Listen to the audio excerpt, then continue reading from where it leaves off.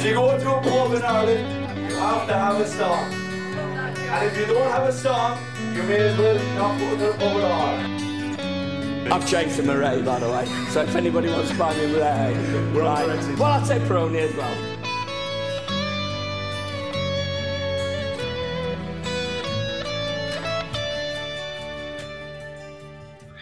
So, welcome back. It's been only about a week or so. There's been 4 games since then, and we've gone from absolutely hating football to being absolutely helplessly in love with it again in the space of a very short period of time. So, it's 4 Blades in a Pub, and I'm John, and I'm joined by Ian.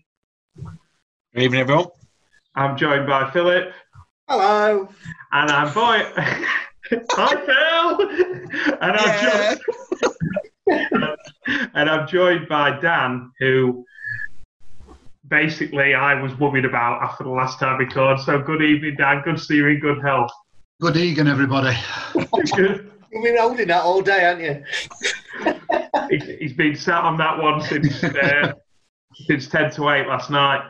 What a win last night, chaps. What a win last night. Ian, what's your thoughts on the game and generally what that means going forward? I think it's a real statement. You know, I think I got annoyed last night when I flicked over at the end of the match to hear Letizia say, it deserved to finish 0-0. He was playing down what was actually, I thought, a really fascinating game to watch. Maybe it's because my team were involved, but I thought the way, you know, the both played through at the back, slightly different midfield and forward line, but I thought the way we nullified Wolves' threats for a large part of that game, and they're always going to create chances a team like Wolves, but I thought the way we nullified and the way we put ourselves about going forward, we still probably lacked a little bit in the final third, but if we could get that bit right, we're a match for, let's say, 15, 16 teams in this division. If we can get that front. We're a match for most teams, aren't we? Play like that, we're a match for most teams. You're not going to beat them all, but you're going to give them a game, aren't you? Absolutely. And that was without our best attacking player really last night, as in the one that makes stuff happen wasn't involved at all. And I agree with the final ball was off for various reasons, and we can go into that. But like you say, if you compare it to the Arsenal Leicester game the night before, it was much more of a I don't want to say a tactical masterclass because it sounds like I'm going up my own arse, but it was a bit more of a game of chess between two sides who had a game plan, trying to stop each other but wanting to impose themselves as well. Whereas in Arsenal and Leicester game was just littered with errors because they were both just going for it. It was, like you say, much more interesting. What was your take, Phil? It's kind of what you've just said. I thought it was a fascinating game of football. I was chatting to someone today who said it was boring. He said both teams played well, but it was boring. Now, I kind of understand what he means because it wasn't for all, but I thought it was a great game of football to watch. It was fascinating to watch how the two teams set up. Some of the things Wilder said after the game, the way that he played Traore, deliberately sat off him, whereas teams have tried to sit close to him and been undone by it so many times this season. I thought Andy Hinchcliffe got something right for a change actually during the game as well. That Bobby Sharp was perfect because as soon as the ball went to Kone, he was closing his space down. So he wasn't allowed to do the diagonal balls that he does so often. So there were so many things, whether that would have happened if McGoldrick could have been fit, I don't know, but there were so many things that Wilder got right. And Nuno did as well to stop us playing at large parts as well. I just thought it was a brilliant game of football. Yeah, there were some great performances by our players against. It might Wolves are the side that I look at and I really respect them. I like the players. I don't like to say, they're all good, honest lads, but they have the sort of, there's lots of similarities with our players, like these players that have been there a while from the Championship and stuff, and there's some absolute quality. I was just so impressed with the way we defended, in my opinion, after Liverpool, the best attacking three. And when I say a three, I mean how they work as a three. And the way we were so good at defending the box and the space and knowing when to go, when to sit. And the big reason for that was the return of Jack, who was absolutely outstanding. Yeah, he was immense yesterday. I know he got man of the match on the telly. Personally, I wouldn't have given it him, but I can see why he got it. I thought he was brilliant. And we're just a better team with him in it, aren't we? Simple as that.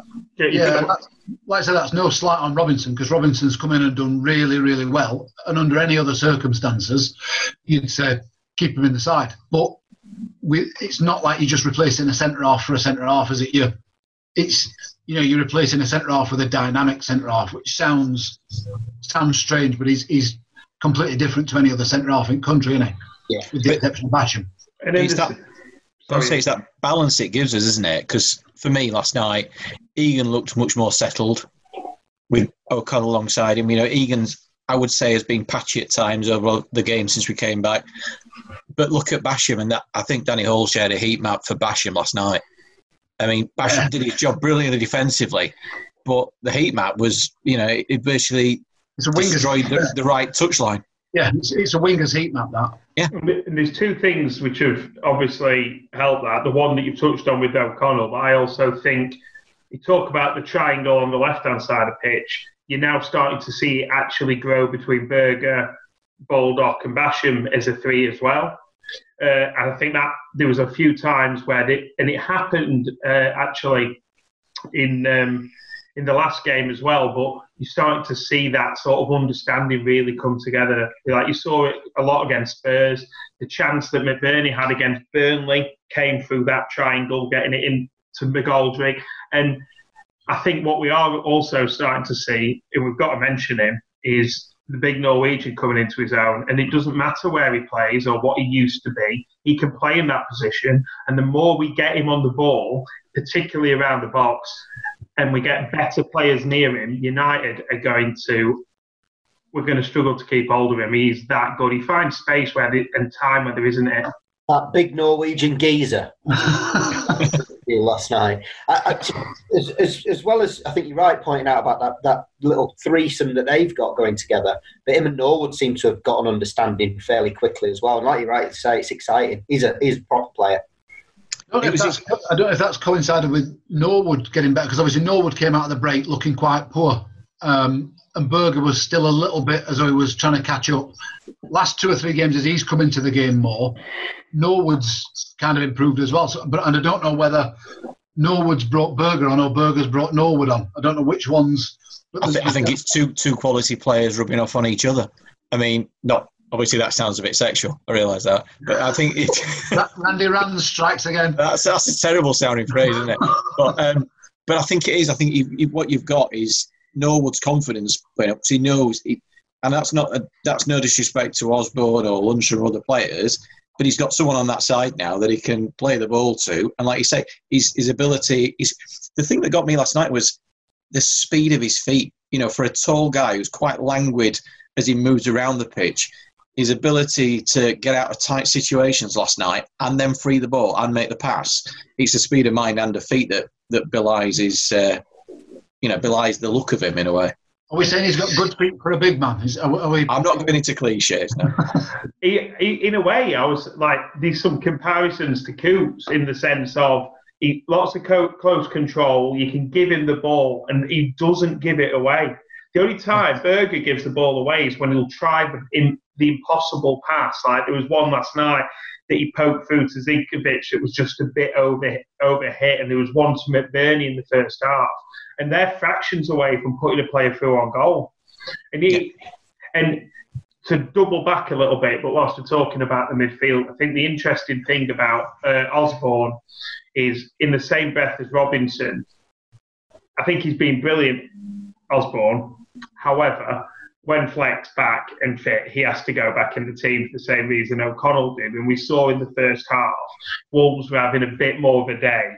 Osborne's passing probably wasn't where it needs to be. And that's not a slight on him, because he's been fantastic. He's played 270 minutes in a week when he's not played 90 minutes all season.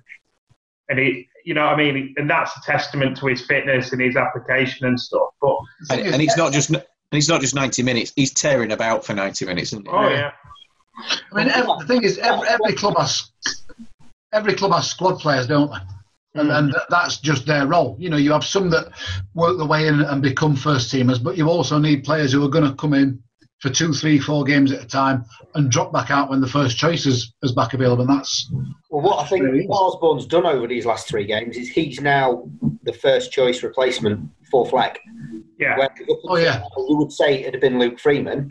Obviously, it's coincided with Freeman being injured as well. But for me, Freeman's almost a spare part now. Yeah. Yeah. Freeman couldn't do the same job as Osborne did last night. You couldn't see Freeman kind of airing all over the pitch and closing down and doing. I know it kind of doing him a disservice, but almost doing like a ratting job at times. You couldn't see Freeman doing that, could you? No, but that ratting job's equally important, isn't it? In a team when we're going to be playing some better teams, that role, like you say, you couldn't see Freeman doing it. I mean, I think Osborne, more so in the previous games, showed a bit more than he showed last night in terms of his passing ability, his link-up play, But yeah, last night was a bit more of a harrying the players and trying to, win the ball back and move it on. But his role in the goal shouldn't be underestimated. Well, that's what I was about to say. Yeah, he's not afraid to go beyond even beyond the strikers. He found himself in the position. I mean, don't know what he quite did. He sort of sliced it in someone's knee, and then the keeper tipped it round the post, even though it was going out. But whatever, he got the corner that we got the goal from. But Osborne, he's very positive in that sense of running beyond the playing stuff, and he has been involved like that. When it comes to Freeman, I don't suppose we know what's going to happen in the summer. I mean, I'm sure there'll be somebody. We'd certainly get us £4 million back off somebody, I think. But what's interesting about Osborne, I've enjoyed watching is, apart from Besic, who didn't play that much, is this the first sort of aggressive, harrying sort of midfielder we've actually had under Wilder? Do you know, like, as somebody who is that box-to-box and as dynamic at tackling and hustling as he is? Because if you think about it, I know Fleck does a bit, and Norwood's not scared of a challenge. Well, he didn't used to be. He's starting to nesh him, I think, a little bit. But do you know what I mean? I don't think we've had that sort of player with his midfield for ages. I can't think of it. No, I can't. Coots was quite good at getting in amongst people, but he wasn't that box-to-box. No, it's just that energy as well. What I think would be really good to see, and hopefully we get to experience it sooner rather than later, but I'm not holding my breath, is that sort of energy that a player like that gives the crowd. Do you know, when he goes and wins the ball back, and then it turns the play over, and it's like a roar.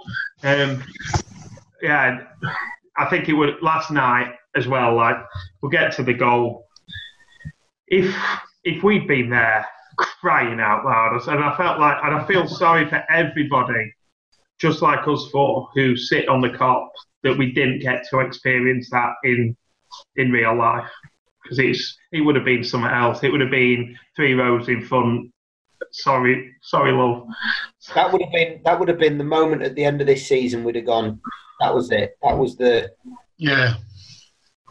big.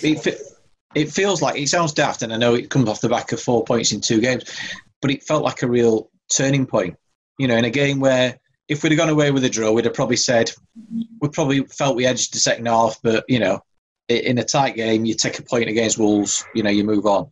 But it felt like something so much bigger, because that 3 points now just creates that bunch behind Wolves, got us ahead of Arsenal, hopefully keeps us ahead of Spurs after this evening. And we're right in there again. And the confidence is playing. It makes Saturday's game huge again. If like I said, a point last night, there's still a bit on Saturday's game, but now it's a massive game on Saturday now. Can you imagine back in August if we'd have said Chelsea 3 games before end of season we really could do with winning it? It wouldn't have been to think that we've got to catch up with them. No, yeah, you'd have been, we need to win it to get to 40 points or to 39 points or something. You won't be thinking we were pushing for technically still a Champions League spot. Madness. And I think as well, on Saturday, if we win, we've got every fucking right to be excited, because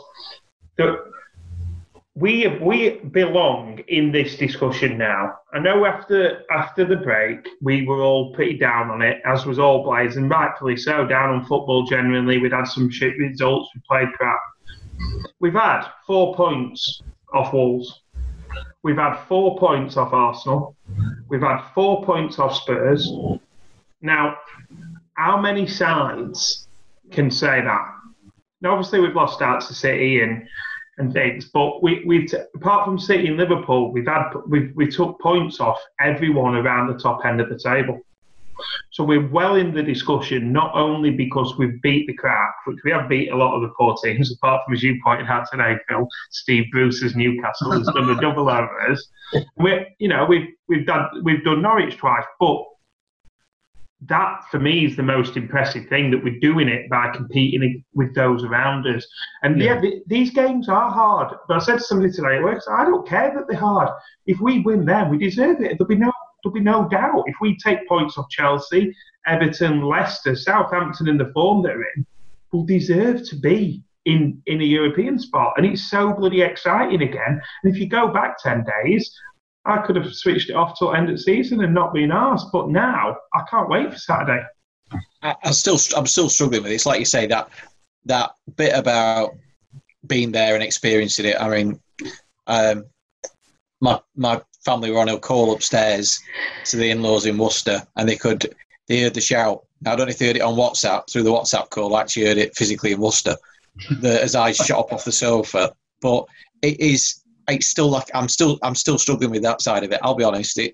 I'm loving it. But I'm not enjoying having to sit and watch it the way we are.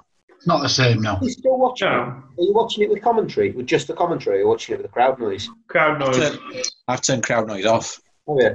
Because it was just. I prefer it to crowd noise to not. Yeah. I've turned the crowd noise back on. So I watched a couple without, and then I've turned it back on, and they seem to have got it.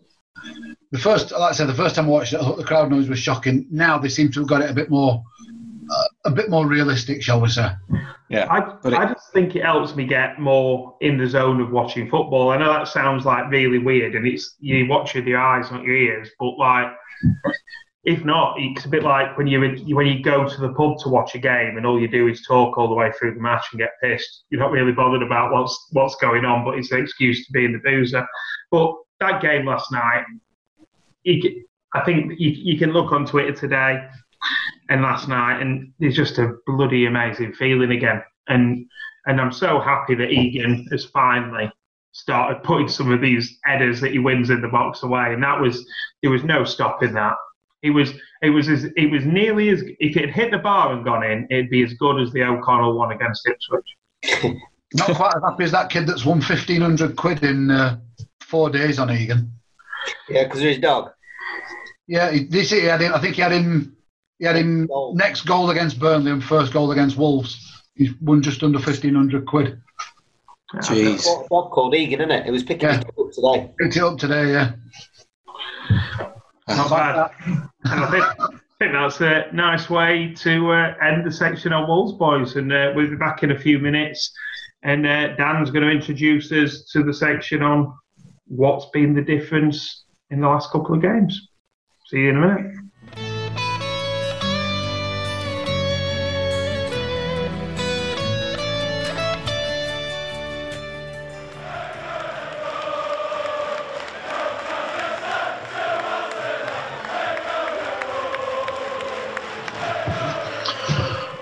Welcome back to part 2, everyone. Just want to try and pick up on what we think's changed in the last 10 days, really. Not just in terms of results, but in terms of performances. So, John, thoughts on what's been the catalyst for 7 points out of 3 games? I think it comes down to 2 things which sort of came to fruition at the same time. It's Dani Ceballos, however you say its goal, combined with Osborne, Robinson, et al. Actually getting games under, and Berger I'll probably put in that mix, and McBurney finally getting a run of games where he's not been out of the team, and a little bit of consistency, and that almost sucker punch in the Arsenal game, which, if we had gone to extra time, I think we would have won. Combined with some of these players getting everyone's fitness coming up, but players just being comfortable in the system. And I think Jack Robinson, his stats in, I think it was the Spurs game, were phenomenal. He was he won everything, and we've got there a really, really good backup centre back, and I hope he has to be a backup centre back, because if anyone who watched O'Connell last night, he'd walk into that Spurs side, he'd walk into Arsenal. We know how good he is. According to Tim Sherwood, not one of our players gets in Spurs side. Tim Sherwood likes gilets, loose women, and cocaine. So what does he know about anything? In fairness, I like What, he 2 likes out of Janet Street Porter? Yeah, I'm going to say, in fairness, I like 2 out of 3. So I'm assuming that there's no backing that up, and it's just a spurious accusation. It was merely a joke. I actually quite liked Sherwood when he was manager of clubs. He used to make me piss myself because all that he was brilliant. You could just watch him for 90 minutes. But I think it was the sucker punch against Arsenal combined with players being blooded into the side. I don't know if you boys agree with me. I think, I think we could talk all day about what's changed, but I think one thing that's been evident is some of our better players are playing better. Stevens has picked it up a bit. Baldock's looking more involved. Basham's getting forward more. Norwood looks a better player. It's just those players, and obviously last night O'Connell being back as well, they're so important to the way that we play. And when they're off, generally we're off. But when all of them are off together, it's a recipe for disaster, isn't it? it's the size of club we are, aren't it? I mean, if Man City or Liverpool have 2 or 3 of their star players out, they can invariably bring full internationals into the side, and all right, it might stall them a bit, but it doesn't have that much of an effect. Where a club our size with our sort of squad, and we are bringing what in some cases are top end Championship players rather than Premier League players in, 3 or 4 of them, it's going to have an effect, isn't it? Robinson couldn't even get in Forest's team when we brought him in, could he? This is what baffles me, and I don't know if it's Wilder that's some sort of fucking mad alchemist, but he can take players who aren't even getting in bang average Championship sides and get them to slot into a Premier League side, get them to slot into a high performing Premier League side without breaking stride. I'm really not sure how he does it. I'm just loving the phrase "mad alchemist." That just got me. That gonna stop. That'll be the next Shoreham Street Magnifique T-shirt. Wilder the Alchemist. Pretty Wilder, mad alchemist. But do you know what I mean? You take someone like Dids, who, like he says today in that interview, the phone wasn't ringing and he was geared up to play in League One, and he's now bossing it in the Premier League. And when he plays, he genuinely is bossing it. He's not, he's not someone who's having to play at absolute. At full tilt just to keep up. It looks like he's got all time at world. It's just. I think it was the Arsenal game. His stats, McGoldrick's stats, were tremendous. I had a debate with someone on Twitter who was saying that McGoldrick was awful. He gave the ball away too much. This, that, and I pulled. I think it was United's Twitter feed or Facebook shared McGoldrick's stats. I posted that back. I never heard anything again. I mean, McGoldrick. I was worried going into last night because I thought the loss of McGoldrick was a big concern. Well, we did look quite impotent up front, in my opinion. We did, and I think you could have. I think Billy Sharp could have been renamed Billy Sharp offside last night, because I think the number of times he just didn't. His finish when he got the goal was fantastic. Just his timing of his runs was just wasn't there. But for me, it was more when the 2 lads were on his second half that I never thought anything was going to happen. I thought Zivkovic looked quite dangerous when he came on. I thought Zivkovic looked dangerous. I thought Moose, again, in patches, he kind of has you at your seat and tearing your hair out in equal measure, doesn't he? Absolutely. Yeah. And it'd be Domino's too for Tuesday, hadn't it? So Wednesdays are always difficult for Moose. But Wilder said it right today, that Moose has got to show more. I was reading earlier today, Wilder said that, Moose has got to show that he wants it more. And he's not there yet. Yeah. And that's the key for him having a future. And I think it's right. I think, I still think when we've used Ivkovic a couple of times off the bench, we've probably not made the best of his pace, and we've seen glimpses of it. But yeah, the thing for me, and it's a bit of a cliche, what's changed? We are slow starters after the international break. We generally struggle to get that. We need a match or so to get back up to speed, and it does feel like that a little bit. That disruption with the O'Connell injury, and like you say, and with Fleck clearly not being fully fit as well. You're blooding new players into the squad at the same time. But I think at Villa Park, and we've been playing a really intense period of matches. Yeah, I think that's a fair comment, Ian. Completely, that it's getting up to speed. One thing that has been, for me, not so much last night, but I did think he worked his bollocks off, as Wilder said himself in his post-match interview, but we've not had a pod for a bit. The McBurney performance against Spurs was everything that I wanted him to do all season. And if he's able to do that in 3 or 4 games a season and chip in with some other goals, we've got a right player. He was unplayable like that. And I think that sort of bustling style, I mean, I think people would take it a lot more seriously if he didn't have his shorts so high and his socks down low. I think it makes people look at him and think, he's a bit soft. He don't want to get involved in that. Whereas he couldn't be further from truth. He actually enjoys the rough and tumble side of things. And that works in our favour. If opposition centre halves have come, if they have that same perception that this kid don't fancy it and he looks a bit, a bit like Shaggy off Scooby Doo, then. That Johnny knew he'd been in a game yesterday, didn't he? He smashed Johnny in the back of the head quite early on. Yeah. But I think there's been a lot of good performances from players in the last couple of games, but I think it's just generally the consistency and obviously the new lads finding the feet. And when your best player, your record signing, starts to show why your club's broke a transfer record on him, it tends to help as well. And Berger we touched on it before. What did Luke say in the group chat? He's absolutely purring. And I think that's a great way of putting it, because it's effortless. I think there'll be some big clubs who are possibly kicking themselves that they didn't get him at 22 million if he carries on for the rest of the season or the next season. And I think, like I said to you, Ian, last night, I think come this time next year, if he carries on in this vein, we'll be fielding some big offers from some big clubs. How long a deal did he get? Can you remember? Oh, it's massive. It's 4.5 years. 4.5 from January. We are protected, and he seems to love it as well, doesn't he? Although he seems to have bought into it really quickly, doesn't he?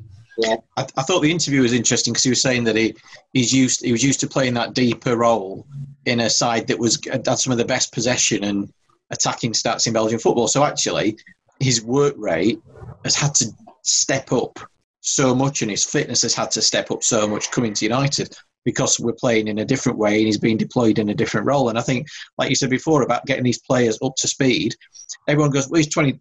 I've heard it said at the time, he's 22 million. He should just be able to turn up and play.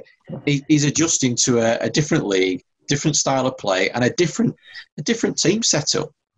Completely. And he said it's been a real. He's learned a lot, but he's had to really work on that fitness level and understand his fitness and what he's expected from him in that role. Well, look at the side, and the only player that's played himself into, when they're all fit, being a guaranteed starter, despite us getting promoted to the Premier League and spending quite a big wedge, is McBurney. So the fact that he's managed to play himself into the side tells you everything about how good he is. Because when we signed Luke Freeman, we would have all had him down as playing number 10 and replacing Duffy and playing every game. Deep down, we probably thought Jags had played more than he has, probably played instead of Basham, if we were having to protect leads and stuff. When you buy Moussa for 12 million, Robinson for all this money, would have had those as being, by the end of the season, established themselves in the first team. And they haven't, because of the players that we had last season who've been so good and kicked on. And the fact that Berger, I know it's maybe a little bit of luck that Lundstrom dislocated his shoulder, so he gets a bigger run in these last couple of weeks, but he's played himself now into being one of the first names on the team sheet. And you could tell in the interview, as you said last night, Phil, the big Norwegian geezer, Wilder absolutely loves him. Wilder's interview last night, if you've not seen it, it's brilliant. Oh, he's on cloud nine. It's amazing. Egan walks past him, and it's where he says, well done, pal, that's 2. You need another 8 now. It's only Chelsea. It's only Chelsea on Saturday. You can tell your 2 mates as well, you've got 2 more than them. They need to do something. But it's like you say, Berger's bought into that as well. In the interviews, it's clearly he's a young, quite reserved kind of lad. I'm saying lad, Christ, yeah, I probably am old enough to be his dad. Jesus, quite, You are. Did you ever go to Norway, Ian, in the 90s? No comment, my lord. But he's a young lad, and he's, like you say, he's finding his way in a new country, new way of playing. But he's fitted in. He gets the club, he gets the culture, and he's enveloped by that culture, and that is I mean, that's just Wilder, isn't it? That's what Wilder's created at United. And the players, the senior players he's got in there, like Sharp, bringing Jagielka back, I suspect has had a massive influence behind the scenes that, like you say, probably not got the games he thought he might have got, but he's someone who's building up and, building that United, just a United club, isn't it? Yeah, and when you hear Sander Berge with his very, very, very polite English Scandinavian, it's not the Sheffield United way. You just think it's the sexiest thing you've ever heard. I do, anyway. Just wait till he's talking with a broad Sheffield accent, like Jan Molby when he translated to a Scouse accent. Well, Roger Nielsen had a Sheffield twang, didn't he, by the time he left? Yeah. Absolutely. It's brilliant, and what is good is it's long talked about in it, like how fickle football fans are, and even the most committed of fans, such as ourselves, and kicking ourselves despite only losing a couple of drawing one and losing 2 games in the Premier League, losing to Man United and having face on about it. And it's just brilliant that in the space, one of the good things, I suppose, about the relentless schedule is we're over that now and we're actually excited about it again. It's ace. I know football isn't the same, Ian, and you're still struggling with it, and I agree. I don't really like watching a game at 6 o'clock. There's no sort of like anticipation of then settling down to watch a match or whatever. Yeah. It is what it is, and hopefully next season, even if we're not allowed back, there's a bit more consistency to the fixture schedule. We could at least hope, but it's just been brilliant to see United playing well again, and the fact that we're talking about Berger and these like sound bites and Wilder interviews, it feels much more like the majority of the last 4 years than the little blip. Like I said last night on Twitter, within the space of 8 days, I've gone from being really, really not looking forward to it, but being really nervous about next season, thinking, shit, have we topped out here? 3 games later, I'm unbelievably excited about next season because we'll add players, we'll add bits and bobs of quality. I'm really excited about next season. I think we've got another good season to look forward to. There's no reason why we shouldn't feel like we belong again. It's funny how football changes, just like you say. And we've had that, dare I say, maybe we've had a second season syndrome. Like you said, Dan, the other week, maybe it's gone, done, move on. But we've got a big game on Saturday to talk about next, don't we?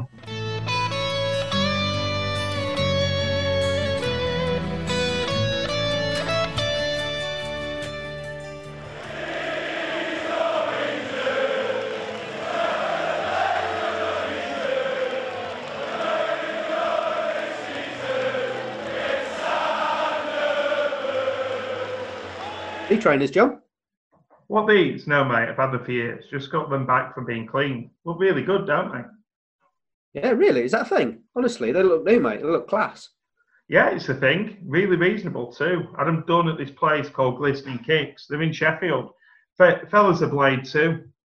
Oh, nice one. That saves buying new ones, doesn't it? How do I find them? I've got a few pairs need looking at myself. Absolutely. Save me, someone who's got a bit of a trader for H, an absolute fortune. You can get them on social media like most things these days. They're on Twitter at Glistening Kicks and Instagram at glistening_kicks. Or they have a website, www.glisteningkicks.co.uk. Give them a shout. The process is dead easy. They collect them safely and then drop them back off with you. And if you take them round yourself, that process could be even quicker. They look, feel and smell like new, and I'm absolutely chuffed, and I'm already looking at what pairs I'm going to take down next to have him look at for us. Nice one. Cheers for that. I'm going to get on to them straight away. What was their Insta again? At glistening_kicks. That's the one. Really good service, and I couldn't recommend it enough to any blades. Brilliant. Nice one. All the blades. And welcome back as we enter the second half of the pod in part 3. I think we tend to make better points in the second half of the pod. We tend to pick up the quality of our offering, so hopefully we'll keep that form up this time and maybe not do a Wolves. Anyway, moving on from last night's game, we'll move on to Saturday and the visit of Chelsea. Now, I was fortunate enough to go down to Stamford Bridge early on this season to watch the game down there, where I thought we put up a really good performance over the 90 minutes. We're unlucky to be behind, some silly mistakes, but deservedly got a point at the end. And from my perspective, I don't see it being that much different on Saturday. What do you think, John? Chelsea are weird because on the day they've got players, as we've long said on here, as Dan often says, will take the game away from you. I'm a bit nervous about the form of Pulisic, and I'm a bit nervous about the form of Willian. They're both on absolute fire, and they're the sort of players that we struggle to deal with. It depends. I think the game will be won in central midfield. I think we've got more about us in that area in terms of getting up in the face. And if we stop them playing, then I think we've got every chance of getting something. I didn't go to Stamford Bridge. I was at a music festival having a drink. But I obviously saw extended highlights of that game, and I've watched Chelsea plenty this season to know there is something in it for us. And I think their keeper is one of the weakest links in that side. And I think if we get plenty of shots off, we can have some joy on Saturday. I would agree. I don't think their keeper's brilliant by any stretch. And I agree with what you say about the game being won in central midfield. Now, I've seen today that young lad from them, Billy Gilmore, he's out for the season, I think. I think Kante's touch and go. Kovacic, I think, is there or thereabouts. So I'm not sure who else they're going to have in middle of park. But I agree. I think if whether Fleck's back or whether it's Osborne again, I think we've got a chance of really getting in around them and causing them. I don't think, like I said, Chelsea are one of them teams. I don't think they like teams who get in the face and front them up and actually, and press them and harry them. And I think that's what we do well. So I think it's set up for us to cause them some problems on Saturday. I mean, I think Barkley he blows more hot and cold than a cheap hairdryer. Like, there's parts of his game which are stunning, and then he just goes missing. Jorginho, I actually think, is quite a decent player, but I also think he'd hate playing against us. But like, Gilmore's out. We managed to deal with Mason Mount in 2 games last season, I thought, against. But I don't know. I think we can create chances. It worries me that Abraham's almost been a bit quiet for a while, because I think he always looks really lethal against us, and I'm always blown away by how bloody tall he is. But anyway, I don't know why I've told you all that, but there you go. Jorginho played in that game down at Stamford Bridge, and for me, we coped absolutely fine. And I think he struggled more with us that day. I mean, the midfield that day was Barkley, Kovacic, Jorginho, and Barkley and Kovacic both came off. I think, like you say, I think Pulisic played that day as well. Mount played that day. So looking back, it was as strong as Chelsea side as we could perhaps face. You could probably argue Kante being in there would have been the difference. But again, I don't really rate their back line. I think with the right play and the interchange, we can get in behind them. Well, I know Lampard, his time at Derby, and since he's been at Chelsea, he does favour this. He favours quite a high line, and I know we won't start him, but it would be a good opportunity for someone like Zivkovic. He might get on with half an hour to go, but if they're insisting on playing a high line, it's made for him to kind of run in behind with his pace. It wouldn't surprise me if we started one of Zivkovic and or Moussa. You think? Yeah, I mean, Moussa caused them massive problems down there, like say, for that reason, for the high line. And with McBurney going off, he came off because he was tired last night, didn't he? It might be the opportunity to let him have a little bit of a longer rest and start somebody else on Saturday. Because 8 games in 24 days it'll be, or something ridiculous like that. It's insane. It's only like end of a Sunday league season. What's up with him? I mean, I think the back four, there's some good players in there. Obviously, Azpilicueta is brilliant. I think Rudiger's really good. Christiansen, not so struck of, and Zuma's always got one in him. I think Alonso, offensively, is a good player. He's not a defensive left back now, but he's getting the shots in at Azpilicueta. Not Azpilicueta. Azpilicueta. That's our problem. We don't shoot. Yeah, and getting shots off at him, because he loves spilling one or going for a walk or whatever other stuff he does. He might get distracted by like someone in Bramall Lane and talking to him or something if we're lucky. But I think there's something for us in the game.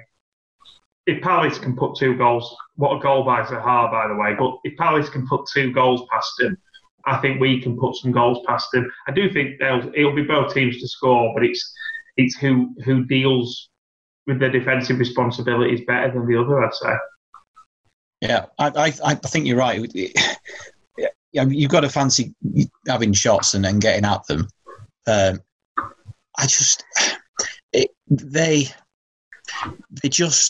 They can create something out of nothing, like we said about the clubs that are up there. They've got the ability to do something with players like Mount, players like Abraham, Pulisic. They can do something out of nothing. But I just think we've got enough, like you say, to either give them a bit of a battering at the back, give them a hard game with McBurney up there at the start, even Sharp if he's fit, and just keep using him and pushing into the central defenders, and then utilise the pace off the bench if we need to later on if it's not working. But if we can we're getting around the box a lot, but like you say, we're not taking the shots. And with the players we've got who can strike a ball, that's the frustration a little bit. And like you say, Saturday's the time to do it. Yeah, I think Chelsea are a funny one. They're probably one of the more impressive post-lockdown sides, really, because I don't think they were too much fancy to really kick on, and they have done.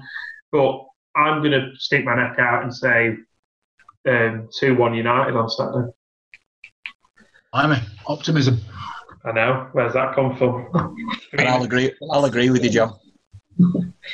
I had 2-1 United in my head as well, so I'll make that 3. Well, I'm just going to book the trend and say I think it'll be a draw. I think it'll be 1-1, 2-2, something like that. The black sheep of the pod, Phil Ridley. I'm used to it. Yeah, but I think a point would be great. A win, I tell you what, I'm going to be very giddy indeed about this European trip that I can't go on. We want to have a guess at what the team's going to be. Any difference from last night? I think we'll start the same side. Yeah. Like you say, I think if there's any changes to be made, it'll be up front.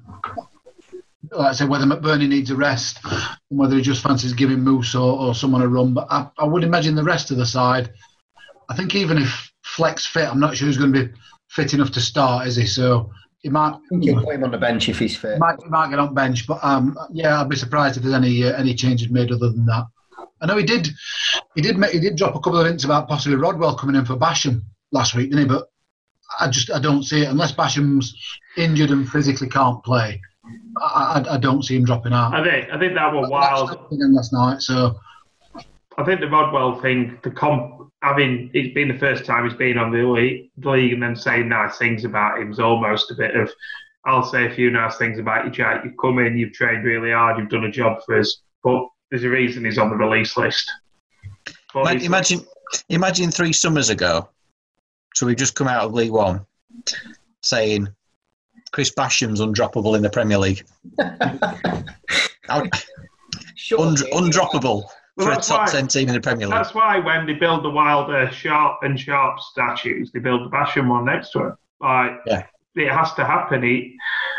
He's lived through the shite in League One, and he's come out the other side. And some of his defending last night, there was one bit where I think it was on Jota, where he just completely used his body perfectly. It was like almost he wouldn't have been able to do that if he'd not played in the rugged games in League One. He's He's second in the Premier League for interceptions. Insane.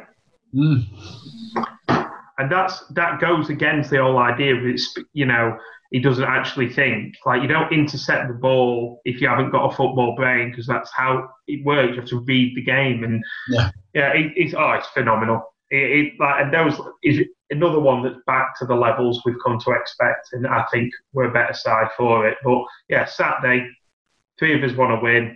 Well, 4 of us want to win. 3 of us think we'll get a win, and Phillips being a bit more sensible, I'd probably say. But let's enjoy this excitement, because, my God, going back to after that Man United game, dark days.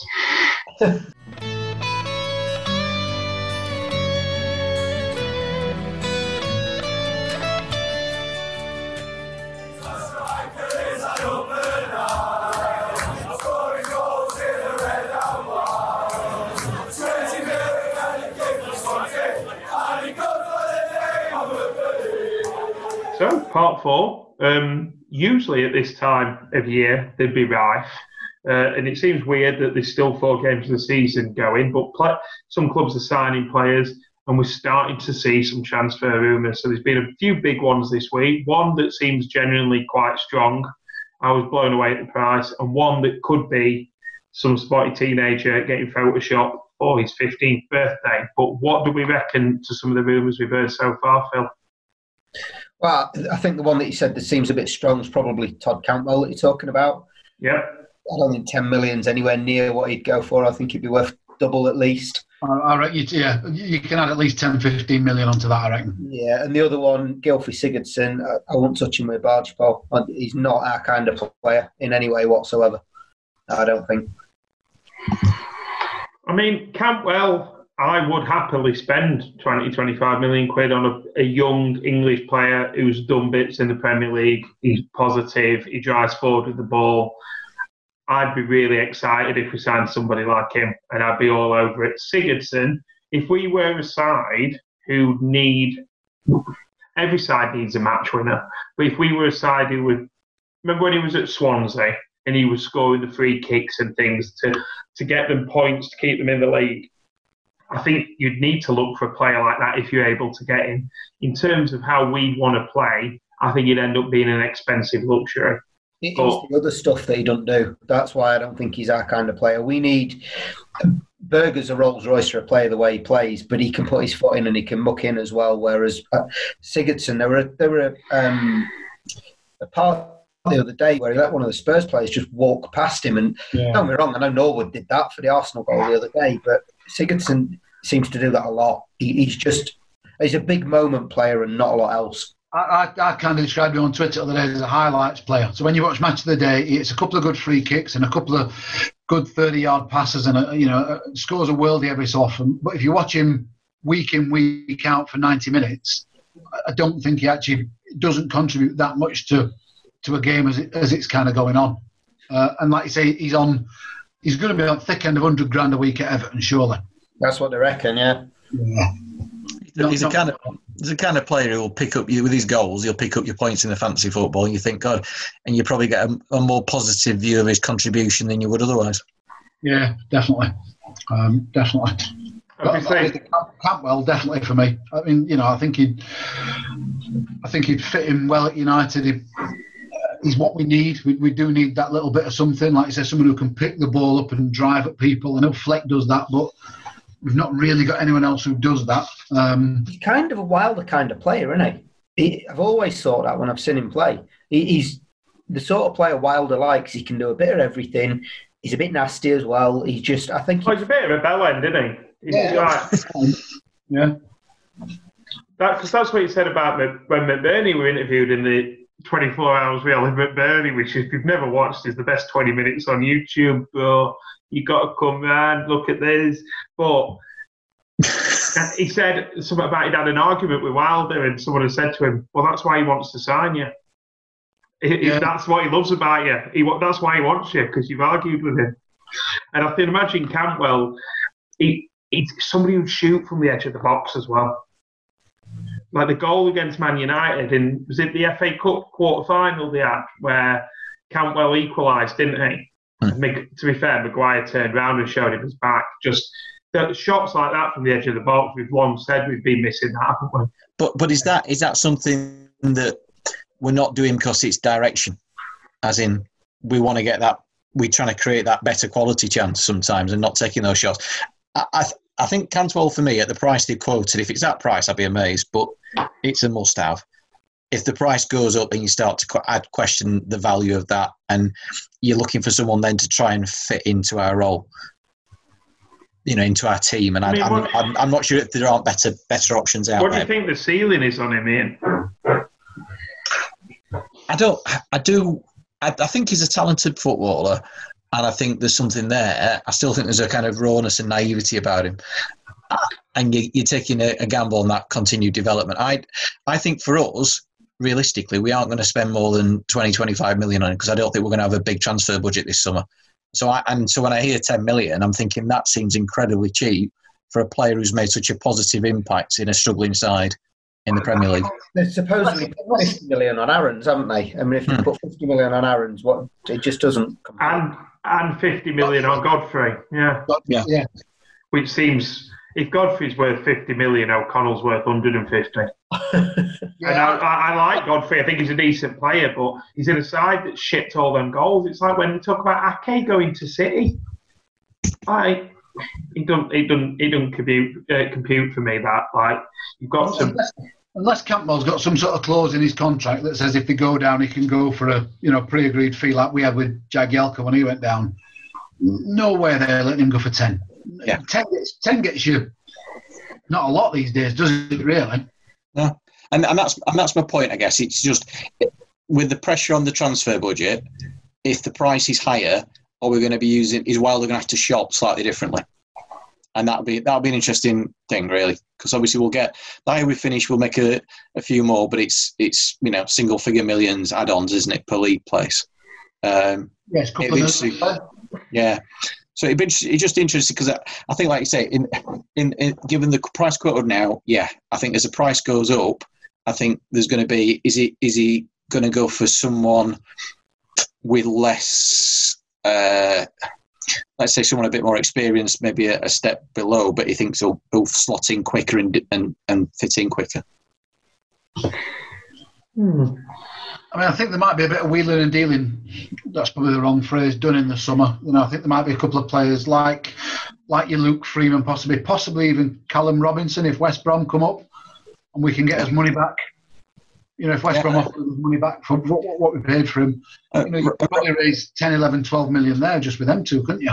Well, and Robinson's an interesting one, isn't he? Because he's done all right at West Brom. He's got some favourable comments from their fans. He scored some goals, but there's times where I've watched him and thought there's still that element of naivety there. Maybe he could be a mate with Norwich going down. Or Freeman for that. The only thing, what's interesting about Norwich, if someone stumps up for Godfrey, someone stumps up for Aarons, there's rumours people want Buendia as well. Cantwell goes. You've just stripped the heart of their side out. You took the 4 best players, and I don't know how that works with the infamous Norwich model, Dan. They're doing it the right way more than we are. What did they say they wanted to be? One of the top.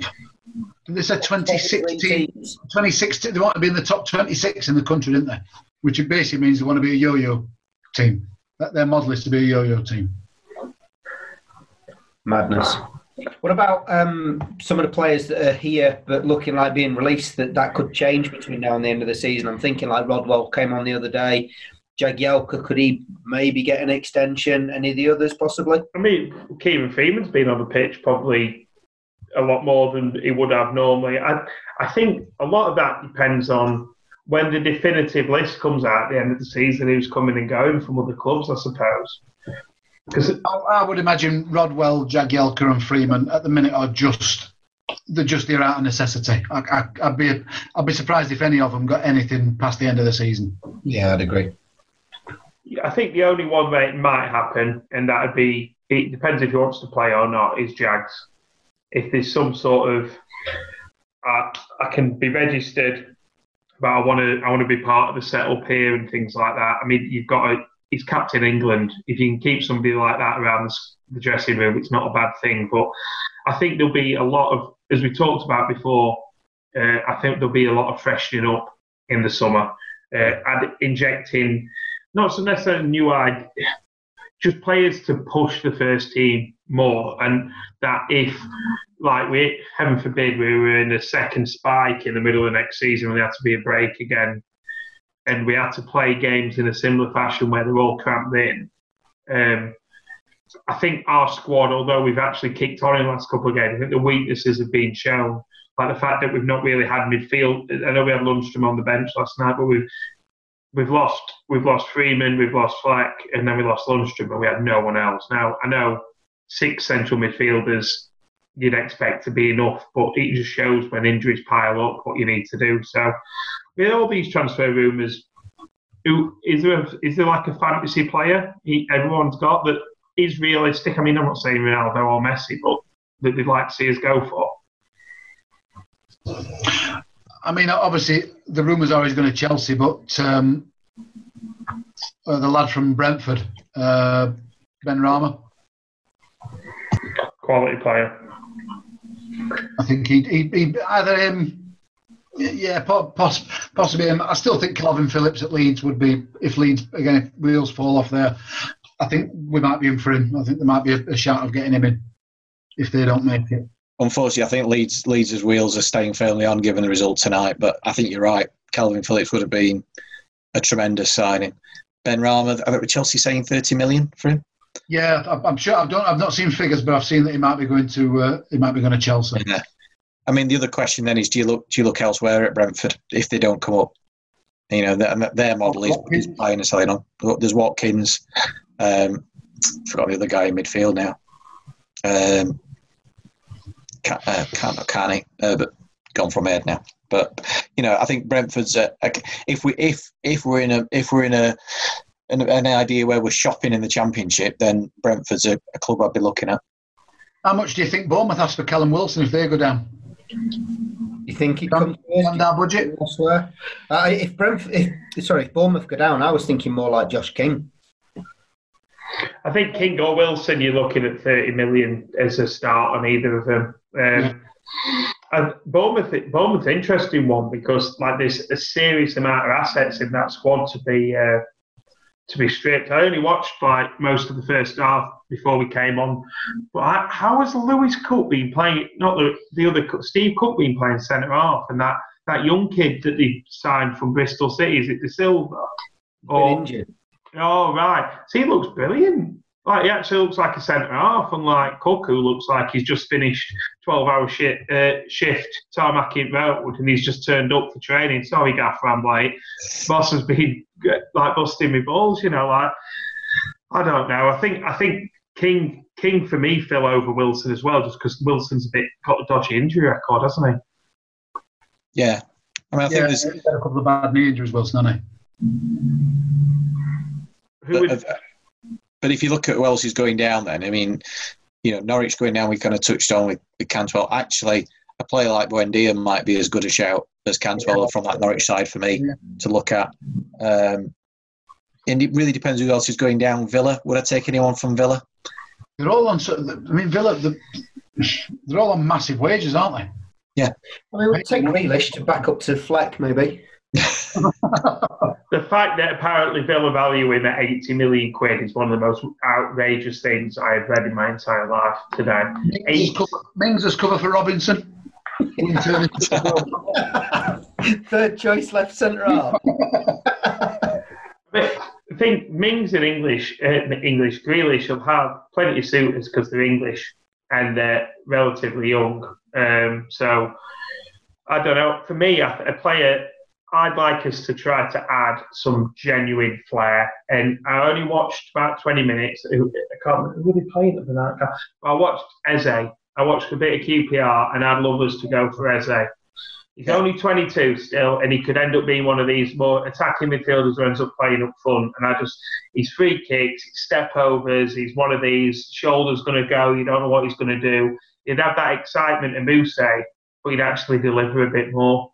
I think there's a little bit more in the McGoldrick mould as well, and that is where we need. McGoldrick being replaced is going to be one of Wilder's hardest challenges. Absolutely. As he comes from deep, so comes deep to collect the ball, doesn't he, and connects play. From what I've seen of QPR when I watched a bit of their games on Sky, he's not just that, like you say, he's not just that out-and-out scorer. He roams, and that's what McGoldrick was doing, you know, in the last couple of games before the injury. And although we talked about like Cantwell having done it in the Premiership, out of him, or if it was him or Eze and we were spending 20, 25 million, I'd go for Eze on the basis that I genuinely think he's more exciting. And I think that, like you say, that McGoldrick replacement thing, he'd be the one for me. He'd be the one that would really like blow my skirt up. I'm really surprised none of you, I know we talked about Bournemouth, but we've not really talked about Brooks. I mean, he'd be great, wouldn't he? But it's interesting, Brooks, because the rumours of Man United for like 45 million before he got injured and stuff. I'm going to say, I think he's going to be well out of our well out of our budget, I would have thought. They'll be asking for upwards of 30 for him, surely. Yeah, I think you're probably right. But is there a possibility with one of the Bournemouth players? It's whether we want to play a game like that where you get them on loan, yet if Bournemouth comes straight back up, it ensures them and we've got an agreement to buy in. There might be a bit of wheeler dealing like that. We don't know the full financial impact of COVID-19 on football yet. Like Chelsea are always going to do deals and sign like your Werners, and they've signed what's he called? Is it Zeke from Ajax? Hakim Ziyech. Yeah, so they've already bought. Like Chelsea will always do deals like that, and these rumours into that City are after Alba, and is it Alba? I always get confused. The Bayern Munich left back, and these players like that. Yeah, you know what I mean. These talk of these clubs spending players, but by all accounts, Liverpool aren't. Klopp saying that he'd like Sancho, but he probably can't afford him if it's going to be 90 million and all this. I think it's going to be quite interesting whether or not. What I don't see happening is a few summers ago when you've got like Everton chucking 60 million at Richarlison and 30 million at Iwobi. I don't think that level of transfer will be as inflated, and it might be interesting who we're able to get as a result of that. I think you're right. I think a lot of teams will be fishing in a different pond. And it'll knock down as well. Yeah. The come up are probably going to be looking in a different level to what perhaps we were doing. I don't know, I just think it's going to be interesting. We did a couple last year, didn't we, of picking 3 each, and maybe we could do that towards the end of the season as things sort of start. When season's finished and things start to kind of crystallise a bit more, we could do that again, couldn't we? But it's exciting though, and who knows what will happen. But you look at that list of probably 20, 30 players we've just spoken about. Imagine us talking about. I know one or two of them were fanciful, but you imagine us having this conversation 4 or 5 years ago and talking about, your Ezes and your Calvin Phillips and your David Brooks and Callum Wilsons. It's you wouldn't have given it house room, would you, that conversation? No. And what will be so great is there'll be such a short turnaround when the season's over that it'll all have to happen incredibly quickly as well. Yeah, there's been no resting on your laurels this summer. It's be straight out of one, straight into another, I think.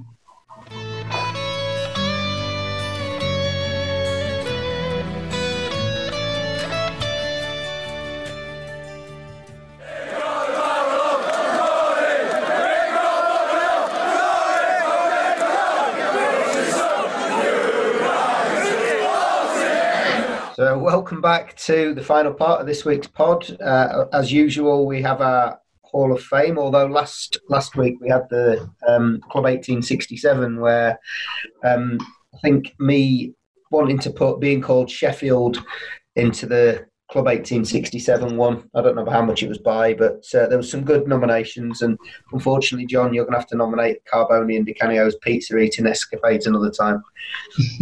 So it's a travesty, that, I'll tell you. We're back to positivity this week, and we're going to talk about stuff we want to celebrate into our Hall of Fame. So who wants to go first? Do you want to go, Dan?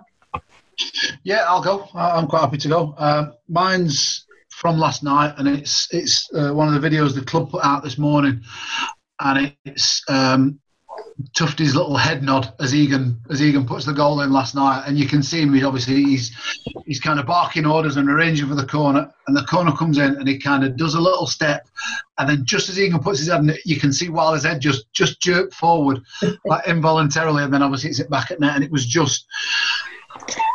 It's. John's held up a piece of paper that says Route 1. I've been accused of going Route 1, but it kind of harks back to what we said before, that basically Wilder's he's us stood on the touchline, and that's I'm not sure I did an involuntary head nod last night, but as Egan's jumping up to head it, you kind of going, yep, get in, and you know for a fact that's exactly what Wilder's going through on the touchline. And I love the stress, like going up to the fourth official with the arms like, that better fucking count. Like, flips over, runs off, pulls his scarf, then thinks shit, comes back and does Does that count? Does that count? But no, just that little. We've all done it. When a corner comes in, you sat on cop and you do that kind of little get in. So yeah, that my nomination is the Route 1 Chris Wilder involuntary head nod. And we've got next week's winner. And rightfully so. So, John, I think you said you got one already as well. Yeah, so mine's a bit different, and it's sort of an appreciation. I think they've been nominated before, and if they have, it doesn't matter. I don't know if they got in, and if they got in, we'll put a different slant on it. And it's something we've struggled with as a group, and it's the fact that despite the shiteness that was going on, that Blades Pod, throughout this ridiculous football schedule, have been committed to recording a podcast after every single game. Not only a podcast, a good hour and a half, an hour and 40 minutes, at a time when majority of us still working at home and still need something to fill his ears and things like that. And it's just that it's the hard work of the lads at Blades Pod and the content they've managed to put out. And dare I say, in bleak times, they managed to have a bit more optimism than we did when we last spoke, put it like that. So it's the work of the lads at Blades Pod. And what does that would be odd to exhibit more optimism than we did at last pod? But I take your point. And I think one of the things I'm looking forward to over the next couple of months when the season's done is maybe getting together with those boys again, having a beer and maybe doing some sort of special for everyone to listen to, because it was great when we last got together for mid-season review. So maybe we'll ask the lads if they fancy doing an end-of-season review. And it's just the fact that they've kept up with the effort and we've been a bit shit. So well done, boys. Well, keep up the good work. That's a really good shout. Yeah, it's a good shout. I think, I don't think we've talked about it on air. Them getting nominated for an award as well, a Premier League podcast award against some pretty big hitters as well. Fair credit to them. I mean, second best podcast about Sheffield United, but still an excellent podcast. And I mean that, lads, I mean that with love. You know I do. But yeah, the lads at Blades Pod, I think it's putting the stuff out, and we didn't want to, so we just didn't do it. So there you go. Ian? Do you want to get that bit of paper with Route 1 written on it up again? It's going to be John Egan's header. No. And winning a football match. I was wincing as Dan started because I thought we were going to do a rethink, but I'm going to stick with it. It was watching Wilder's celebration full stop last night and what it means. And the interview afterwards where he says, that's for 30,000 Blades fans who can't be here doing that themselves. And it just brought back memories of, oh, hang on, Route 1, coming up on the message. All right. It just brought back memories because probably my favourite Wilder celebration is the one where he came running down the touchline and slid on the pitch. Oh, Fleck's goal against Coventry. Fleck against Coventry. Just what a moment, yes, he's a fan. Yes, he's one of us. But that, if I sum up, seeing him last night celebrating, thinking that could have been one of us. For the benefit of the listeners, I'm now getting a Route 1 arrow shown here on the. All right. If you've not picked up on the narrative, even though Ian's suggestions are always good, there's always something. One of us will always try to sabotage it for no particular reason. We love Ian very much, but it's just quite funny. So, sorry. I think this is a great nomination, by the way. Yeah, I think Wilder's. I'm not sure if we've nominated Wilder in various guises before, but like you say, his celebrations and how he gets the fact that we're all, as much as we're enjoying it, we'd have rather been there last night, like we spoke about earlier on and before before we started. He just gets it. He just gets the fans, doesn't he? Yeah. And it's not just, you see some managers, they're out of the dugout and it's a fist in the air or whatever. Wilder's charging 20 yards down the touchline, finishing with a fist pump, giving it all this to nobody in that ground last night. Now, when he's running down the touchline against against Coventry and sliding on the pitch, he's sliding down in front of 8, 9, 10,000 on the Kop.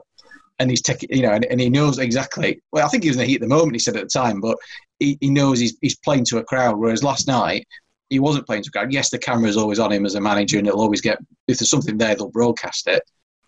But I think it just summed him up as a manager. And what more can we want as fans to see our manager celebrating a goal, or celebrating any goal in the way he does? Because it's not just that goal, is it? It's the way he celebrates any goal from United.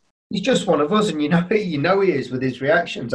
I'm sure if he went to another club, he'd celebrate in similar fashions. But because he's a Blade, it feels like he's celebrating for us, doesn't it?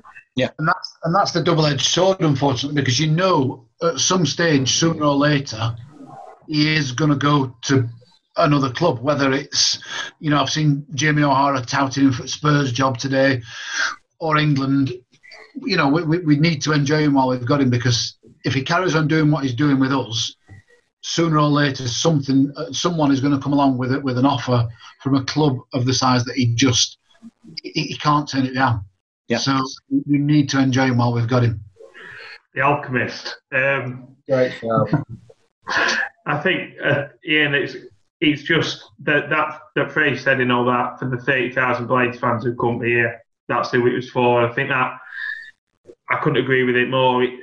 It was just last night was brilliant. It was a bit surreal watching it on TV, and that's something I've struggled with, because I watched it with Greg last night. I went round to my mate. I don't know why I'm telling the listeners this. You three know Greg is, the listeners don't. But I went round Greg's and watched it, and he was like, that must have been really weird for somebody who goes to pretty much every game, and it's such a different emotion. But that, compared to like the Spurs goals and stuff, it just felt like a true moment. And then seeing that with Wilder, it did make the old heart swell, didn't it? Yeah, just a bit. Definitely. So I've changed mine. So as ever, there'll be a poll. Mid-decision. I've changed mine. I was going to go with this revelation that Wolves are better second half. I didn't know whether anybody knew this, but apparently Wolves are better second half. I was going to go with that. I've changed my mind. Look at the stats for the last 70 minutes, 75 minutes, 76 and a half minutes. Brilliant, wasn't it? So, based on the theme of the last two nominations, I'm going to go down the same kind of direction. I was thinking about this today, and it's to do with the camaraderie around the club, and the relationship between the players and management of the club is just superb. And Wilder's interview after the game kind of highlighted that. I've talked about it earlier. A couple of things that he said during his interview, digging out Egan whilst he's being interviewed on TV, digging out the rest of the centre halves whilst he's being interviewed on TV, calling Sander Berge that big Norwegian geezer. It's just all that relationship that he forms around people. Now I'm getting digged out for root one. But it's all Wilder creates it. It's this atmosphere that he creates, and the persona that he gives off, and everything about the guy. I just think he's great. But specifically the camaraderie that he's created around the club is just tremendous. He has done from minute one. He's kind of taken a club that was on its not quite on its arse, but the relationship between the club and the fans and the players was as bad as I've ever known it. And over time, with the right recruitment and the right bit of the right amount of carrot and the right amount of stick, he's got a proper group of players here. In fairness, the likes that we've not seen since Bassett, for me. Even the Warnock side, this side is more special than the Warnock side. No one from the Warnock side, apart from maybe Prime Jags, gets in this side. No, but even what I mean is even the camaraderie, even Warnock taking them to Scarborough and making Danny Kadamata run into seeing his undercrackers and stuff like that. It's not. You've still not got what we've got now. And I think you possibly had that under Bassett, which is obviously where Wilder's pulled a lot of what he does from. But this side and this club and this group, and the like you say, the atmosphere that he's created is something special. It really is. It's a once in a generation thing. You know, we like we were just saying about Wilder now. We need to enjoy this thing because it's a once in a generation thing. I think. Totally agree. That was a very passionate plea on my behalf for Phil's nomination. Apparently, I'm not quite sure what the fuck that was all about. Yeah, he stopped being an advocate for someone else. I know. Yeah. So you three have all nominated the same thing. Chris Wilder being wonderful. Well, I mean, fair.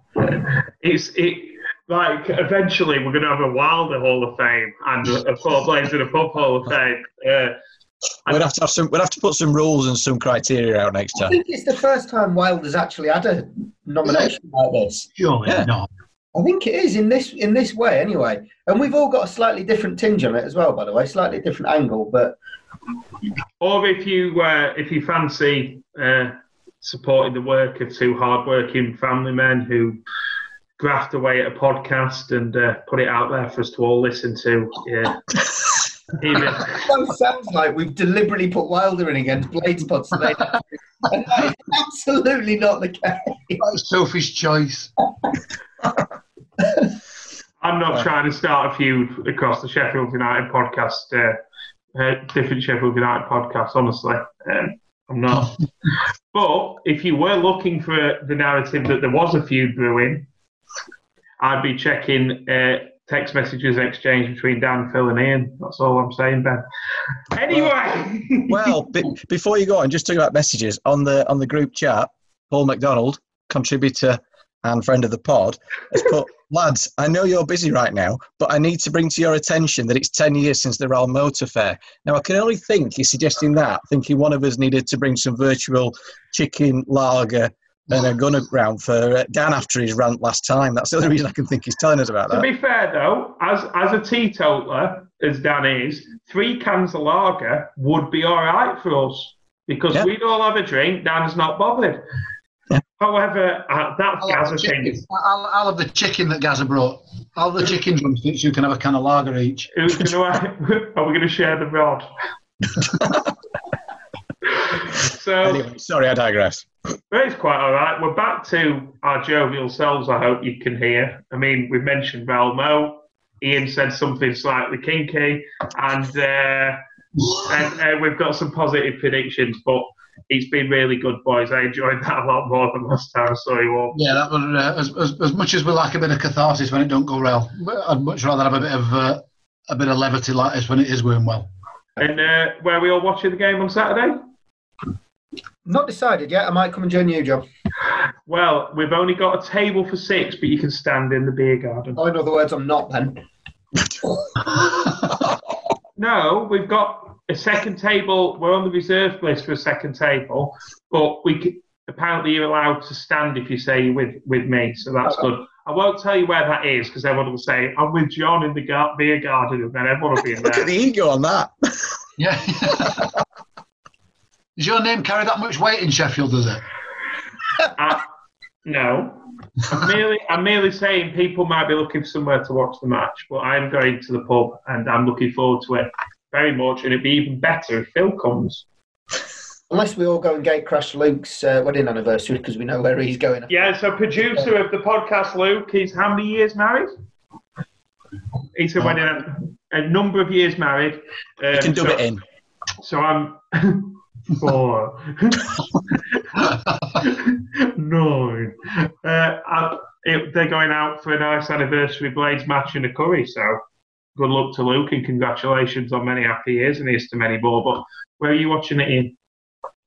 Maybe watch it at home, or I might actually go around and watch it with my dad. Sounds Which good. would be a nice thing to do. Normally be at the match with him, so it'd be nice to go around and sit and watch it with him. And Dan? Front room for me. We've still got another couple of weeks before we're all allowed out properly in our house, so it's front room again for me.